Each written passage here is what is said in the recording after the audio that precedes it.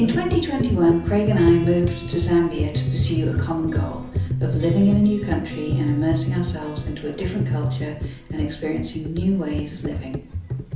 We were met with open arms from the local community and hostility from those who were there to exploit them. This is our story about institutional racism and what happens when you challenge it. So, we're going to start off this conversation by just remembering why on earth you decided to come to Zambia with me. I don't know. I remember making an omelet in the kitchen. Uh-huh. Some kind of egg thing. A curry omelet. That's what it was. And you said, "Hey, Craig, what do you think about Zambia?" And I just said, "Let's go." I loved the idea that there was still a wild part of the world left. And, I was outdoors. My family was into camping and hiking and backpacking. And pretty much any chance I had, I was outside. And even if I didn't want to be outside, my parents would send us outside because, two boys and a princess girl who stayed inside forever. And yeah, so that was it was a no-brainer for me. There was a book by Dan Eldon called The Journey of the Destination, and that was something I read, I think, when I was early 20s. He was a photographer for Reuters. He grew up in Africa and traveled around there. He started like a safari, a touring guide with his friends, and so it was just like, I was just obsessed. I just thought, like, why not?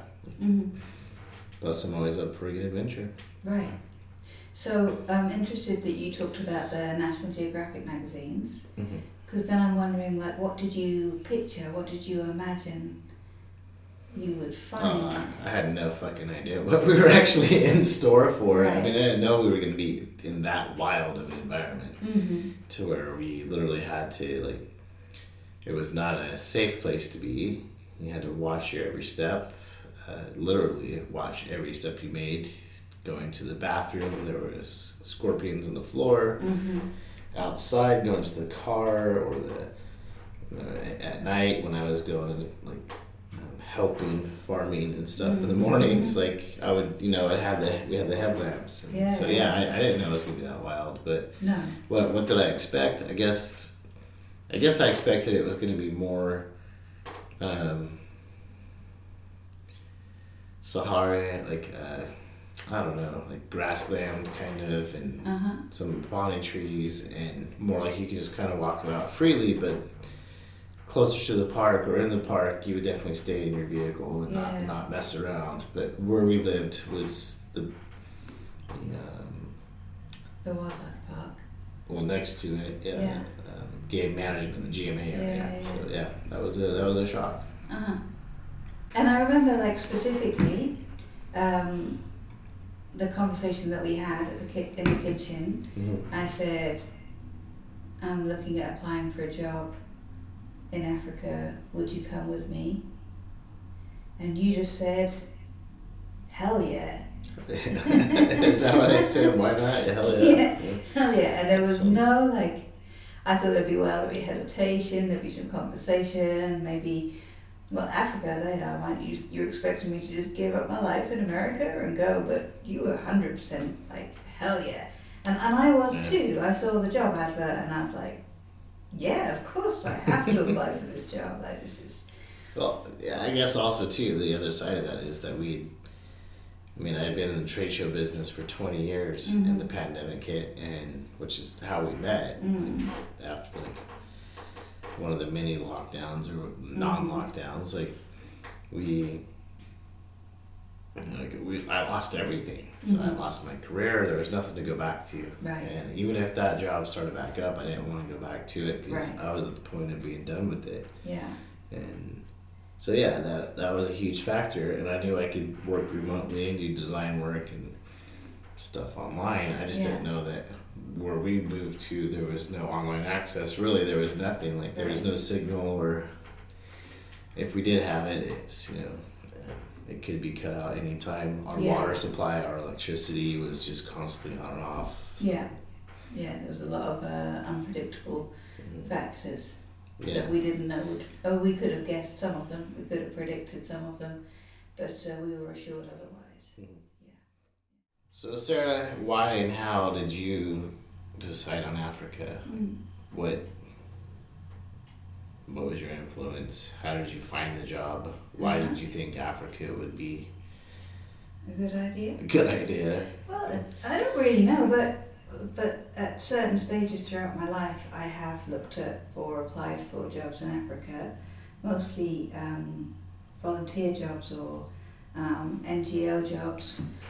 So, for example, I studied development studies, and so I went for a job in Burkina Faso doing disability and development, like inclusion worker. I was completely not qualified for it. No way I would have got it. Don't speak French. But Where is Burkina Faso? Burkina Faso is Burkina Faso. Burkina Faso is a country in west of Africa. Okay, Tiny. like Ghana and. Yeah, tiny. Okay, there's so many countries in Yeah. Africa that. Tiny socialist, Marxist country. Okay. I have looked at applying for, or actually applied for jobs in Africa that I haven't been qualified for and haven't got, because I wanted to explore, as you say, this this sort of wild, this original place that seems so exciting musically and artistically, and of course the wildlife. When I saw this job, it was on Facebook. I had most of my teaching jobs through Facebook.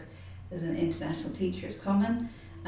It was advertised as this idyllic bush school. Would you like to be the headmistress of a small bush school in the heart of the national park of Zambia? And I knew I was qualified to do it. I knew I could get a job. And suddenly I was like, oh my goodness, this is my opportunity. This is my chance to go. So although I had a fantastic job that I loved and I wasn't especially looking to move, this advert just popped in front of my face and there was nothing I could do. It was calling me and I had to write the application. And I knew I'd have a good chance of getting an interview because I knew that I met all of their requirements. And so it became like a dream. It became an exciting and fantastic dream and possibility. I think both of us were stoked about the whole thing. Yeah. And you did mention something about like arts and Zambian music and all prior. That's one thing I have to say is I've always been fascinated with the textiles and the colors of Africa and the beauty of there's a Chitenge behind us, which can be either a head wrap, a dress, a skirt. Also, Chitenge just means shelter, right? So it can just be a shelter. It's just a shelter. Chitenge is also the shelters that they build for community gatherings. Every family, like a hut, an open hut. Yeah. But all that fascinated me. I wanted to learn how they build those. I wanted to learn. Just wanted to learn about their culture and farming and just get out there. And one of the first things we did was got off the plane. I kissed the ground, in Fue. It was just like, wow, we're here, and you could smell it. And we were like flying in. We were coming across, just looking down, and it was just nothing. Trees, occasional trees. Mostly desolate, and I started to worry, like, oh God, where are we going? We're in the middle of nowhere. Yeah, we were. Yeah, exactly. And the school itself, as I looked into the school, there was very little information about this school online. But the more I looked into it and spoke to the parents who'd set it up, it seemed like a good ideal. The school's in an extremely poor part of Zambia, in this village called Mfui, and it was in the bush. And Mfui schools have about 100 students per class, per grade level, They're very crowded classes. And that's boys and girls. There's so one, boys, either a boys 100, class or a and girls girls class. 100 per like each grade. Yeah, and the style of teaching is very old-fashioned. Zambia is an old British colony, and like a lot of old British colonies, they still teach like schools in England used to. Unfortunately, they don't so much anymore. There's rote learning, repeat after me, sit still, be quiet, and do your lessons. Do you feel like it was your duty as an apologist to go and make Always. that and correct that Sorry. from your ancestors from Sorry. your past? For the sins of the British people. Yes, so the point was that this school was a small school, and it was a fee-paying school, but the fees of local children were covered by the fees of expat children. And to me that seemed like a good balance. I could understand why it was very difficult to go into that part of Zambia and teach in the way that I teach, but I could in this school because it was a small school. It was fee paying, but it was providing education for local people as well as expat people. It seemed like a good balance. Did you know what the ratio was at the time? It was meant to be 50-50. 50-50? Yeah. And actually, in reality, it had gone the other way. There were more black kids than white kids. Zambia historically had been part of a British colony called Rhodesia. And Rhodesia, Northern Rhodesia and Southern Rhodesia, I forget the exact details, but Zambia, Zimbabwe, Malawi and another country, maybe Tanzania, were all this country called Rhodesia, named after a horrible English politician called Cecil Rhodes. And in the 60s Zambia gained independence. It wasn't until the 80s that Zimbabwe gained independence. And I thought that as an independent country, the British would have stepped away, accepted that this country had nothing to do with them except that it was allowing them to live there. You know, it wasn't their country, the people weren't their people, and they didn't have to live to British rule anymore. However, it felt like on arrival that a lot of the British people there... when we arrived yes, to Zambia? Yes. Is that... It felt like, as we got there after a week, maybe less, that a lot of the British people there... 2 days, maybe? Maybe. Thought that the Zambians should still be under British governance. People go there on safari to look at the animals these days. They used to shoot them. And big change. Good change.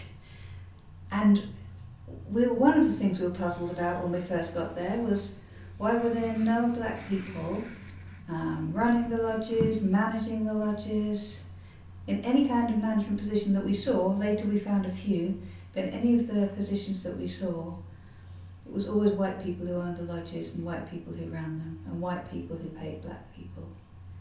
Very low wages. Very low wages, yeah. Well, I mean, that's just capitalizing on lack of jobs and yes. And need for money. Yeah. As our friend said to us, he could make everything he needed from his farm, but he couldn't make soap and toothpaste and things to keep himself clean. He couldn't turn the kwacha. Yeah, so but he couldn't make the money to buy. Exactly, but he didn't need to buy much. Yeah. You say, and I remember him listing specifically, you know, if I didn't have to buy soap to wash my hands, we would manage everything else. Yeah, they were. I mean, Zambians were completely local Zambians there in Mfue. I would say let's not go outside of that area because I can't speak on that, but extremely self-sufficient, growing maize, sunflower seeds, making their own oil for cooking, fishing, catching their own fish, making their own clothes, everything, making milli mill to make the nshima.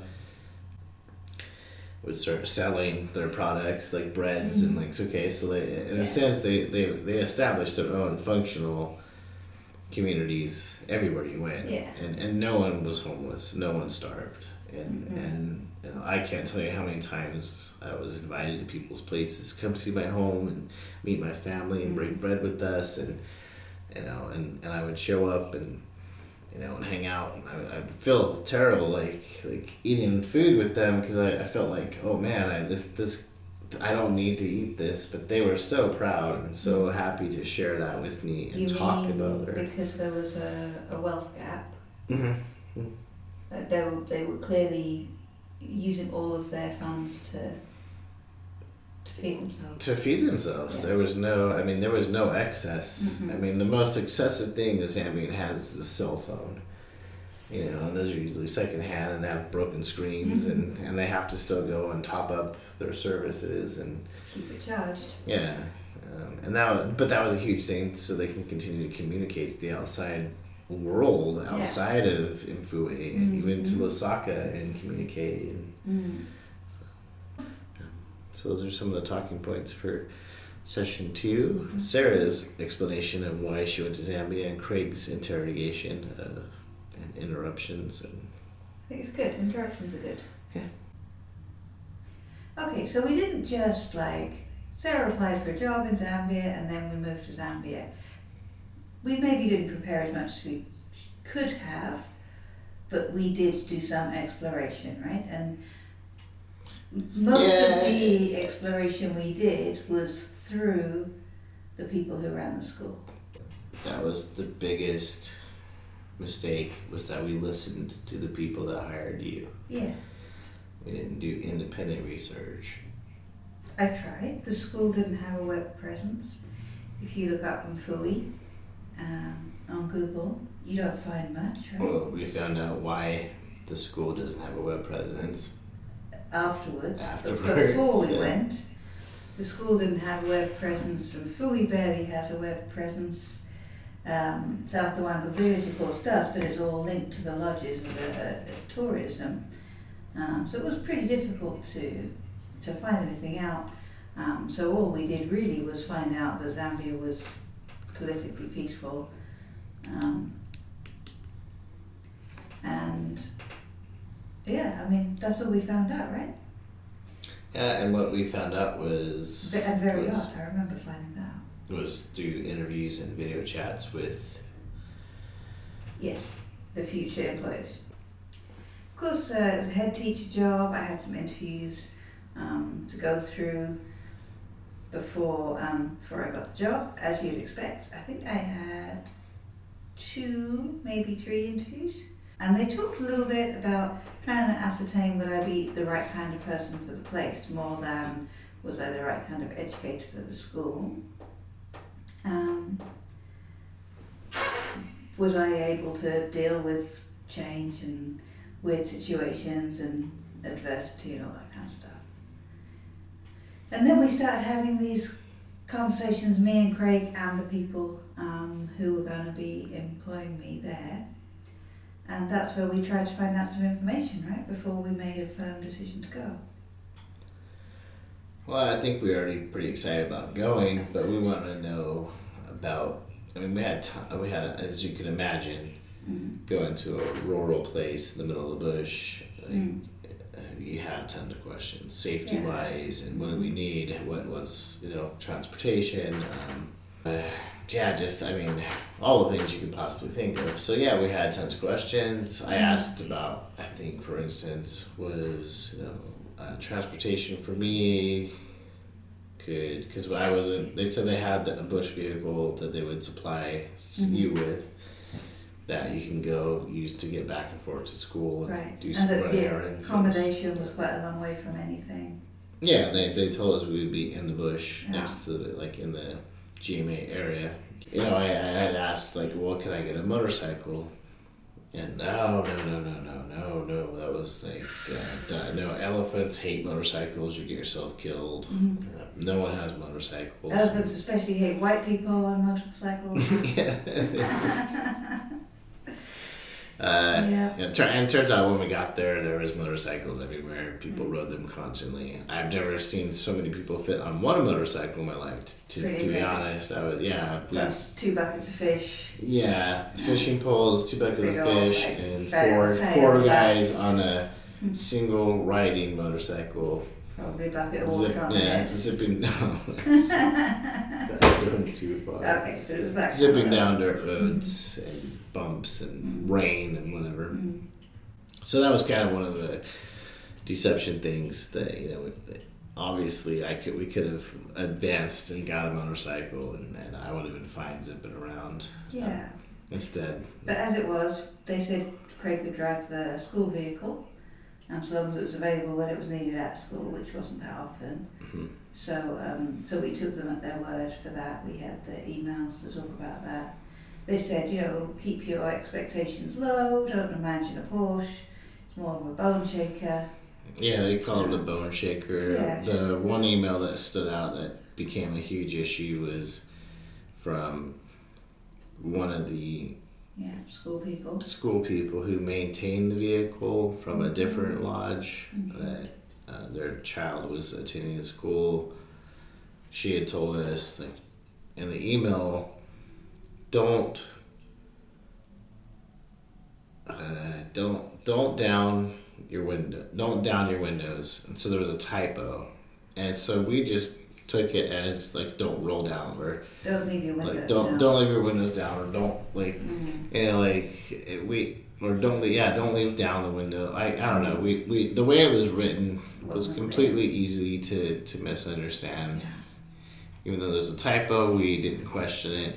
We just figured, okay, they don't leave your windows down, because she had told us a story about how she had came to our place to drop off some essentials and had left her windows down. And monkeys, the vervets and baboons are just curious little shits, and they did just shit all over her car, I guess, inside, because she left the windows down. And so that's kind of what we thought. But what she meant was don't roll the windows down because they won't go back up. So, and when you're dealing with 95 to 100 degrees Fahrenheit, about 45 degrees centigrade. Yeah, centigrade, 45, and 100% humidity, and no air conditioning, do you expect us not to roll the fucking windows down? So okay, so I'm digressing again, but that was one thing, and the reason why we're spending so much time on that is because it became a huge ordeal, that vehicle. Me driving it, a lot of accusations from people. They basically use that vehicle as a tool to try to start forcing us out and pretending or making us to look negligent. And I was realistic, and they talked about the terrain and where the school was and how flooded it got, and I said I don't have any experience driving off-road. Craig has tons of experience driving off-road, and I'm going to need him to help when it's flooded. Mind you, all you 4x4 off-road drivers, you've never experienced ambient driving in the rains, in the mud, even just in the bush. This is a completely different terrain that even me, experienced as I was, there's no way someone that came from Liverpool, the UK, that had never drove off-road in their life is going to be able to drive this vehicle to work and back. Because even that trip from our place there to the school, which is only about a quarter of a mile, you couldn't walk because you might get killed by elephants, lions, hyenas, baboons, snakes, whatever. So you had to drive. So I ended up driving her back and forth. We got permission for that. And then, of course, going to the store and running errands. And so that's we'll go back to that. The bone shaker is something we can talk about later. But so that was one element that I think should have been addressed. So the deception was a huge deception there. We also talked about, or we probably asked them specifically about the sort of cultural things that we could expect to find. Yeah, because when you go online, you don't. Yeah. There's certain things you go to research about online on your own that you just can't get answers for. No, exactly. And they were people who lived there for a long time, had presumably a lot of experience living there, and so we thought there would be good people to ask. And we were told, it was pretty clear, for example, local people, we were told don't like you swearing. So just watch out for that. Dresses should be always below the knee, preferably down around something modest, down around your ankles ideally. Unless you want to look like a floozy or a prostitute, like that was that was their words. And that we shouldn't have expectations of making friends with local people, except of course the expats, because they, for example, didn't have dinner dates.